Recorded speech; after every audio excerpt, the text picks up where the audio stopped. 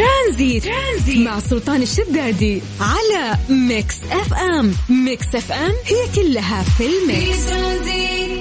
السلام عليكم ورحمة الله وبركاته، مساكم الله بالخير وحياكم الله من جديد في برنامج ترانزيت على إذاعة ميكس اف ام. أخوكم سلطان الشدادي، الله يجعل أيامكم سعيدة دائما يا رب، وخصوصا في هذه الأيام الفضيلة اللي قاعدين نعيشها، يتقبل مننا ومنكم صالح الأعمال يا رب.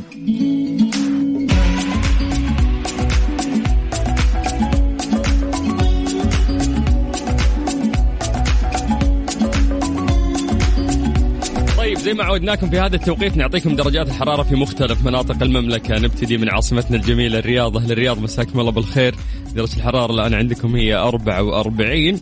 يقولون إنه كان في غيم، كان في سحب. الأيام القادمة كأنكم موعودين يعني بمطار.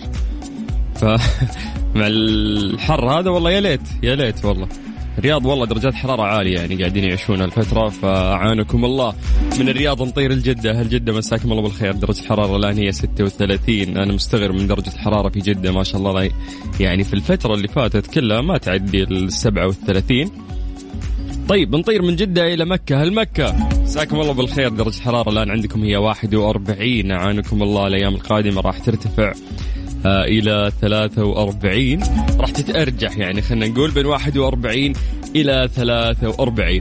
طيب الله يجعل أيامكم دائما جميلة يا رب، وحياكم الله ويا أهلا وسهلا في برنامج ترانزيت اللي راح يكمل وياكم إن شاء الله لغاية 6 مساء على إذاعة ميكس اف ام. أعتقد اليوم راح تكون آخر حلقة في ترانزيت من غير شر، لأن داخلين في ويكند، وبعدها الأحد والقادم راح يكون التروية وعرفة، وراح ندخل في العيد. راح تكون في تغطيات خاصة لهذه الأيام الفضيلة.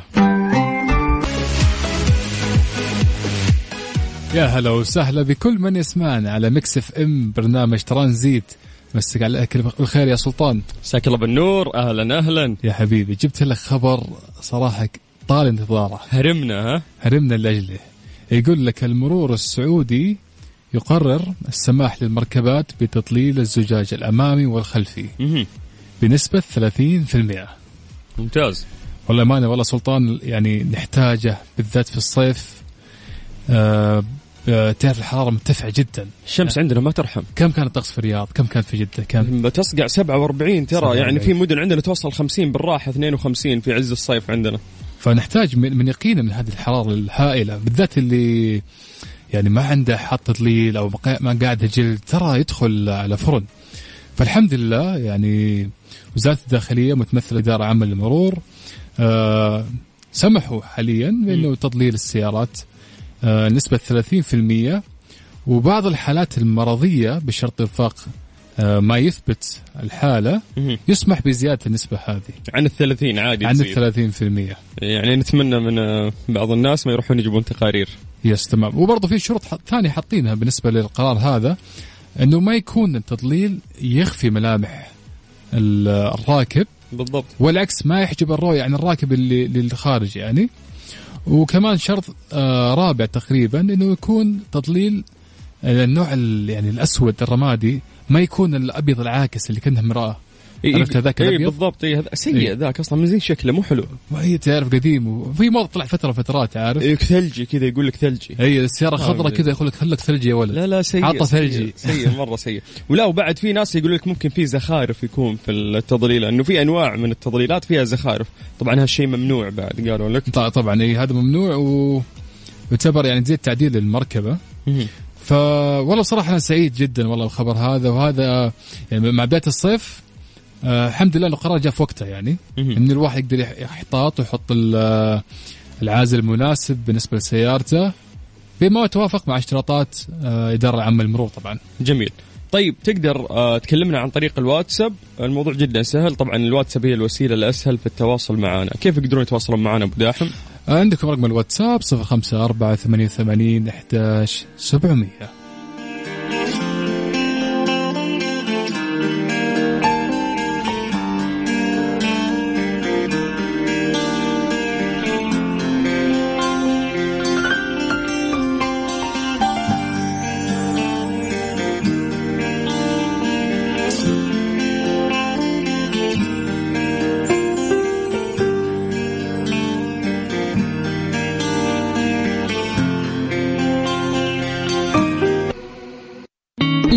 لا ضمن ترانزيت على ميكس اف ام. It's all in the mix. بس عليكم بالخير من جديد وحياكم الله ويا هلا وسهلا في فقرة ليلى. احنا سألنا سؤال بسيط يا جماعة، الناس اللي توهم شغلوا الراديو قاعدين نقول انه وقت الجوع البطن تصدر أصوات، نعرف هذا الشيء كلنا، ولكن اليوم قاعدين نسأل وش السبب اللي يخلي هذه الأصوات تطلع من بطنك. طيب خلينا نروح للواتساب نقرأ إجابات الناس ونمسي عليهم بالخير، وبعدها راح نعطيكم الإجابة المنطقية. نبدأ مع نجران. هلا بهالنجران. عندنا محمد يقول أتوقع أنه هو مؤشر لحدوث الجوع. طيب ننتقل إلى أنور في الرياض، يقول ينبهك ويقول يا ابن الناس كل أفضل لك عشان ما نزعل من بعض. طيب من الرياض نطير لأبو عبد العزيز. وينك يا أبو عز أنت ما حددت موقعك؟ يقول حيث تقوم المواد في الدماغ بتفعيل الرغبة في تناول الطعام ثم ترسل إشارات إلى الأمعاء والمعدة، تتقلص عضلات الجهاز الهضمي وتسبب الصوت. معاك أبو عبد العزيز الكثيري، واضح أنك ناقشها من ويكيبيديا. شو اسمه إيش أبو عزة؟ والله واضح ترى، يعني من جوجل بشكل يعني أصلا حد من قال لك على طول حيث تقوم، يعني من البداية هذه تعرف أنه ناقشها.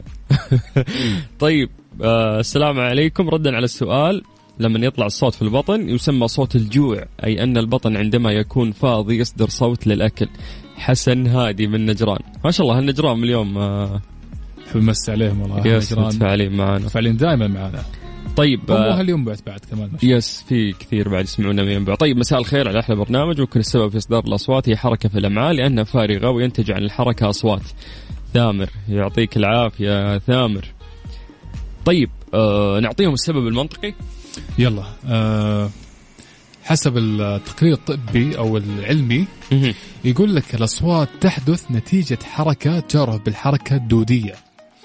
هي مجموعة من قبضات العضلات داخل البطن، فيه برضو عضلات يعني تمام، التي تعمل على تحريك محتويات القناة الهضمية اللي هي السوائل والمأكولات وما غيرها. وهذه العضلات نفسها هي اللي تحركها.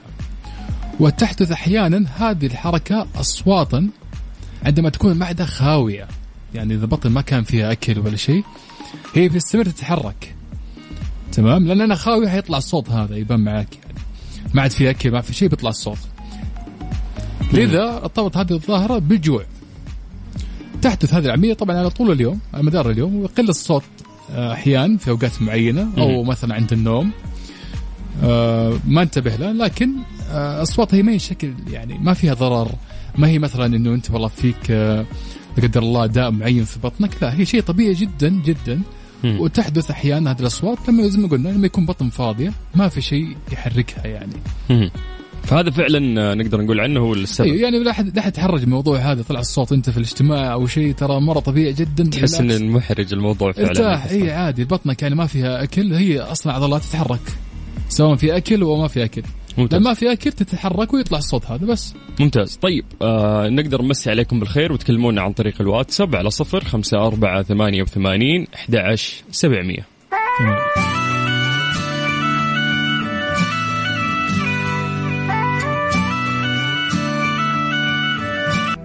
هذه الساعة برعاية تطبيق جاهز، التطبيق الأول بالمملكة. في ترانزيت سترينج but true ضمن ترانزيت على ميكس اف ام. It's all in the mix.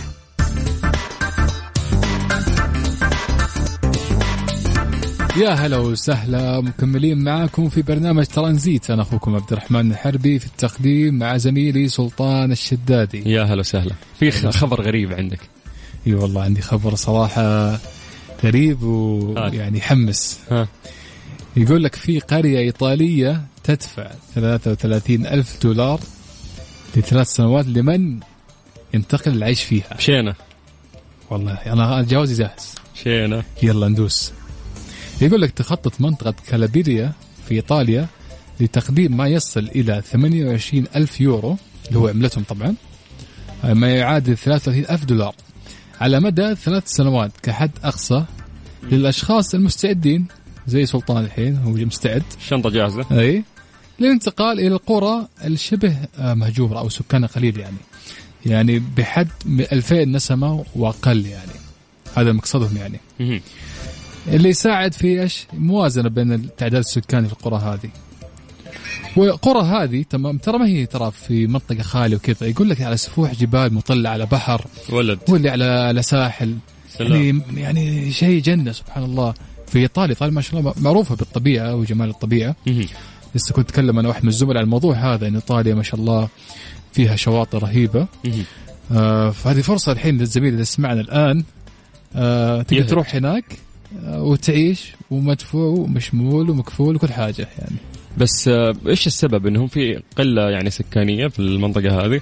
طيب يقول لك إنه يعني هي المناطق هذه اللي في جنوب إيطاليا طبعا هي جنة، يقول لك يعني ما شاء الله تبارك الله حتى في الوصف. يعني مو مثل يعني مناطق زي روما وزي مناطق ميلان اللي فيها اقتصاد وفيها وظائف أكثر، فالناس صارت تهجر على للمدن الكبيرة يعني بحثا عن فرص عمل. يعني لما صار حتى عندنا هنا يعني في يعني انتقال للمدن الكبيرة مثل الرياض مثل جدة مثل الدمام والظهران مع الوظائف اللي فيها. فهذه يعني إيش السبب اللي خل الناس اللي في جنوب إيطاليا في الحكومة هناك يقرروا أن يتركوا الشيء هذا؟ إنه الناس اللي تيجي هناك لازم إنه إيش يا سلطان يسوي بزنس هناك، يسوي عمل خاص فيه تمام، بحيث إنه إيش يسوي اقتصاد محلي في المنطقة هذه في القرية هذه. إذا سووا مطعم يسوي مثلا منتجع أو يسوي شيء صار في اقتصاد صار في وظائف، فبالتالي السكان يجلسون مكانهم ما يهجرون القرى هذه. بنفس الوقت أنت كشخص من برا هتعيش ومدعوم بمبلغ ترى يعني يعتبر كبير يعني $30,000 مدة 3 سنوات يعني 3 سنوات وأنت مدعوم بالشيء هذا. حبيت تكمل بعدها أنت حر، حبيت يعني ترجع بلدك وتعيش حياتك زي ما هي راجع لك الموضوع هذا. طيب احنا نسأل الناس اللي قاعدين يسمعونا انه هل فكرة مثل هذه او هذا المبلغ ممكن يخليك تتحمس انك فعلا تروح تنقل المكان مختلف عن المكان اللي انت عايش فيه؟ يعني من اول التعليقات اللي وصلتنا محمد السلام عليكم خالد محمد خالد من جدة يقول سلطان شدينا، يعني هذا جاهز وانا طيب كيفك انت الخيار لك يعني انت قلت جوازك جاهز قبل شوي. انا جوازه بس ما عزمني هو احنا اللي جايبين الخبر، هو احنا اللي نعزم اصلا مو نستنى عزيمته. فخلينا نسأل الناس اللي قاعدين يسمعونا هل فكرة مثل هذه ممكن تشدك او لا؟ تقدر تشارك معنا عن طريق الواتساب رقمنا طبعا 0548811700. يا ريت اذا عندك يعني فكرة معينة انه واحد ينتقل فيها يعني ليش تمام، اذا بيروح ليش، واذا ما بيروح ليش برضو كمان يعني.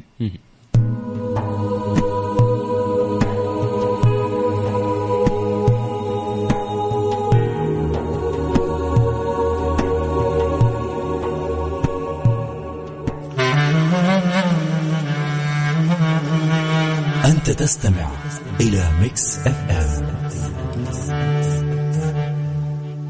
تبي تسمع أغاني جديدة ولا تبي تعرف هذه الساعة برعاية فريشلي فرفش اوقاتك وحلويات سعد الدين، أيامكم تحليها حلويات سعد الدين وطيران ناس.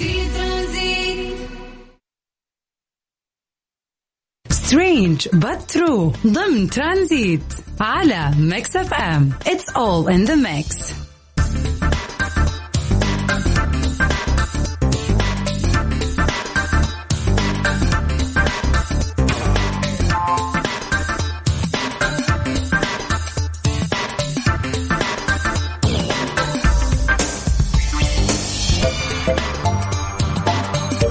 جهزوا صواني العيد وعبوها بالأصناف اللي تحبونها في العيد من حلويات سعد الدين. الآن متوفر عندهم خدمة تعبئة الصواني من سعد الدين، عندكم تعبئة الشوكولا وأيضا تعبئة معمول وتعبئة الصواني المشكلة. أترك لهم التجهيز واستمتع مع عائلتك ويا محلى العيد مع حلويات سعد الدين. تقدر تكلمهم أو تطلب على 92017070. ومكملين في غريب بس حقيقي. سلطان عندي لك وظيفة الأحلام.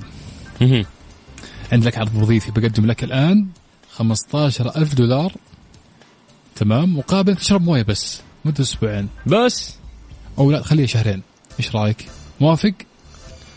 يعني لا ما أبغى أترك وظيفتي، مبسوط فيها يعني إكسترا إنكم، خلها سايد بزنس يعني بارت تايم ديالي.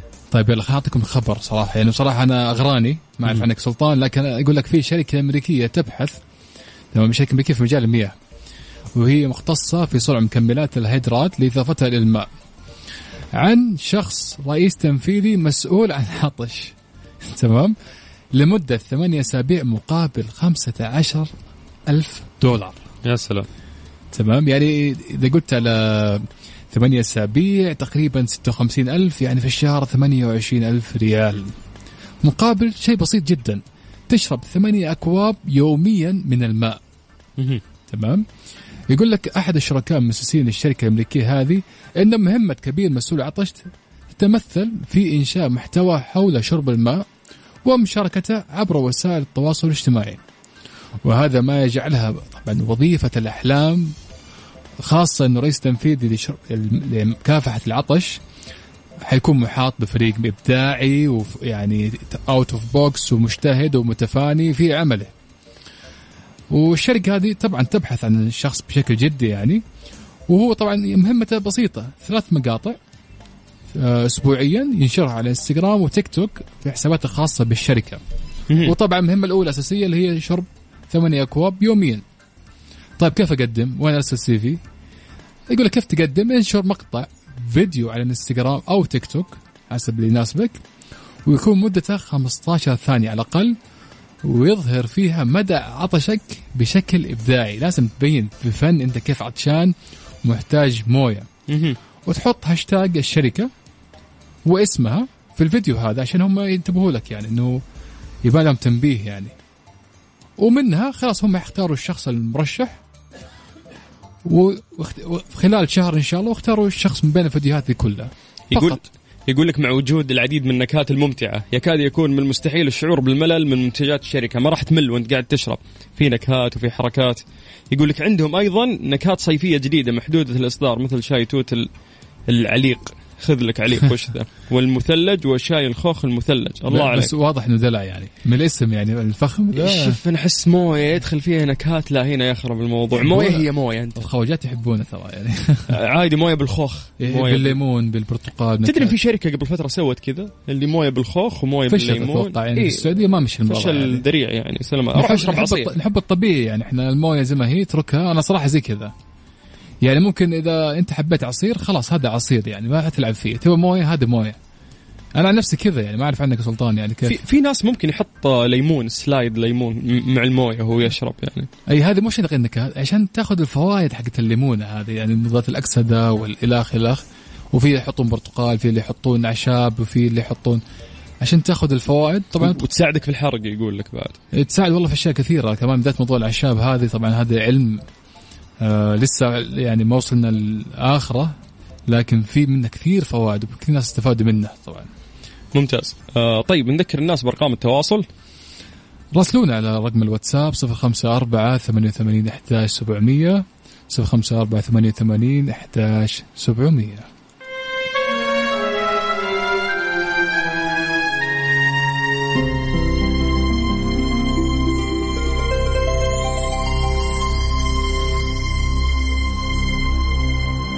يا رب قد غفلنا وكلنا طمعون في عفو وفي كرم وفي عتاق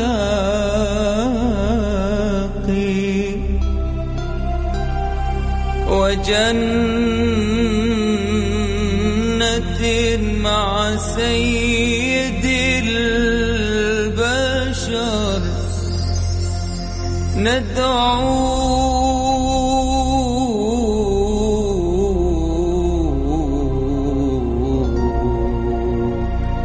ندعوك ربي من الأعماق.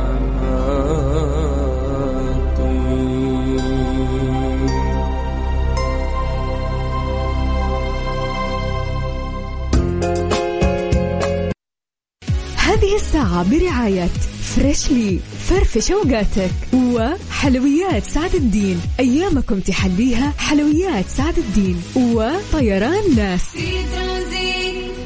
ترانزيت مع سلطان الشدادي على ميكس اف ام. ميكس اف ام هي كلها في الميكس.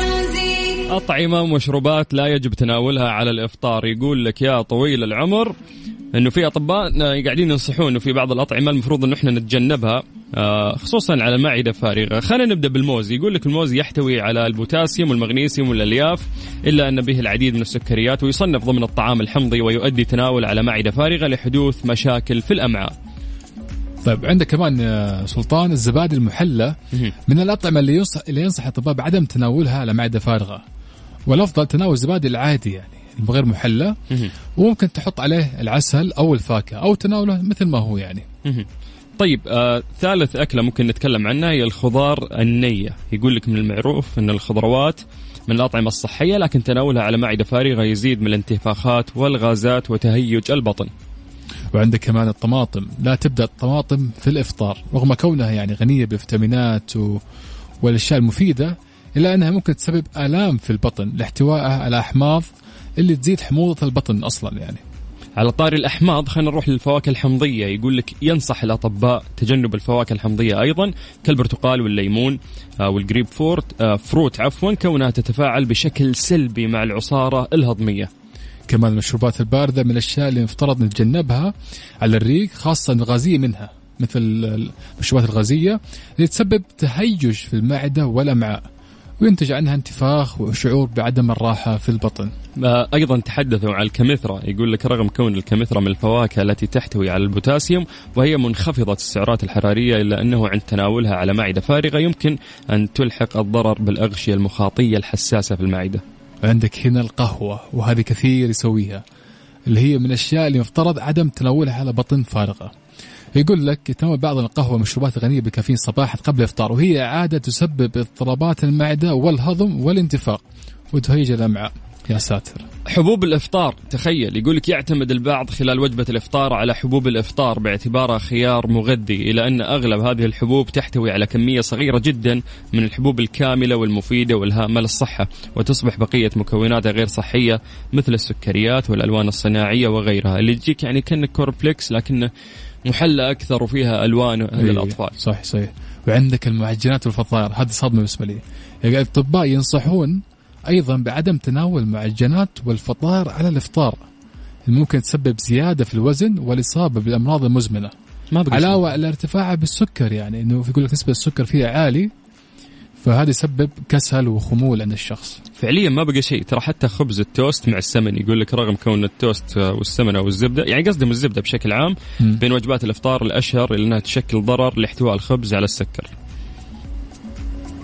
أوكي. عندك كمان اللحوم المصنعة مثل تدل يعني إن كانت غير مقلية أو مطهية إنها صحية، بالعكس هي مليانة بالدهون تعيق الهضم بصورة طبيعية وتجعل الشخص يشعر بتقلصات في المعدة طوال اليوم.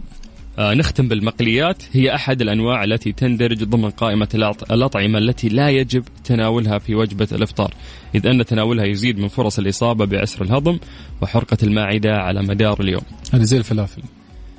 أصلا المقليات يعني طول اليوم ما ينفع تاكلها، يقول لك يعني، أو إنك تحاول قد ما تقدر إنك أنت تقلل منها، بس هذه القائمة طويلة. حسيش بقى ما بقى شيء، بقى الفول وجملة بس. يعني لا عصير برتقال، تشوف أنت حتى في الأفلام وكذا إنه يشرب عصير برتقال الصباح، لا قالوا لك إنه هذا حمضي ما ينفع، أنت كذا تداهم المعدة. خبز ما في، فطاير ما في، كروسون ما في، خضروات فواكه ما في. طيب وش بقى؟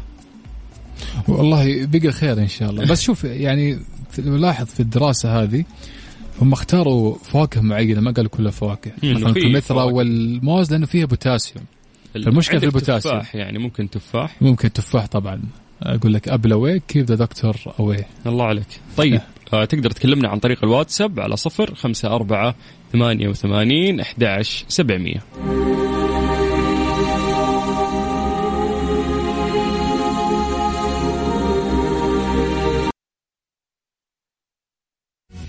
ترانزيت مع سلطان الشدادي على ميكس اف ام. ميكس اف ام هي كلها في الميكس. للأسف كذا وصلنا اليوم إلى نهاية الحلقة في برنامج ترانزيت راح يوقف يعني من غير شر، لأنه اليوم هو آخر يوم طبعا في ترانزيت. الأيام القادمة راح ندخل في يوم التروية الأحد القادم ويوم عرفة وبعدها في العيد، فراح تكون في تغطيات خاصة يعني لهذه الأيام. أيام فضيلة، وصراحة الإنسان يحتاج وقت سبحان الله مع ربه، يدعي ويستخير في أوقات في السنة مثل رمضان ومثل أوقات العشرة هذه. هذه فرصة للجميع إنه يكون تواصل مع ربه مباشرة يعني، ويخصص وقت له. فالله يتقبل مننا ومنكم صالح الأعمال يا رب دائما. يا رب اللهم يا رب. نشوفك بعد الإجازة على خير. بإذن الله. طبعا أنا سعيد جدا سلطان طلعت معك الأسبوع هذا، وكانت أيام جميلة مع المستمعين والتفاعل الرهيب صراحة اللي في الواتساب.